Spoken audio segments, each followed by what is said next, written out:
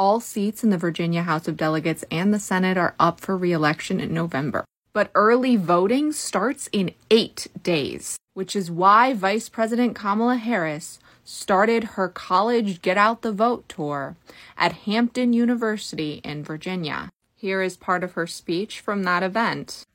I'm talking about the freedom to make decisions about your own body and the choices you will make about your future connected with that.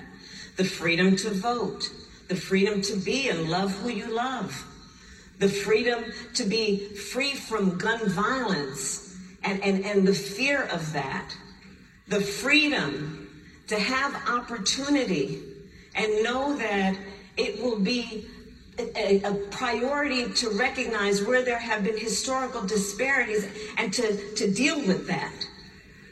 The freedoms that are under attack right now in our country are very real. And Hamptonians, we have a particular responsibility to all of the founders, all of the folks who sat here generations before, to protect and defend those freedoms they fought for so hard and are now under attack. There was a line around the block on campus to see her speak.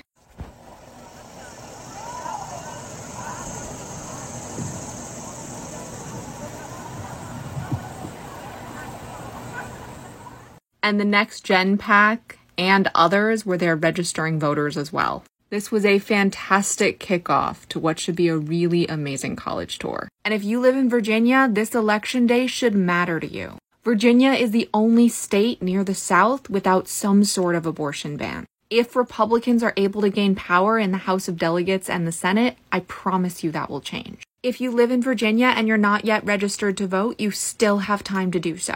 And if you are registered to vote, consider voting early. Early voting starts in 8 days. Your vote is your voice, and your voice is your superpower. Let's keep democracy alive in Virginia. Short Cast Club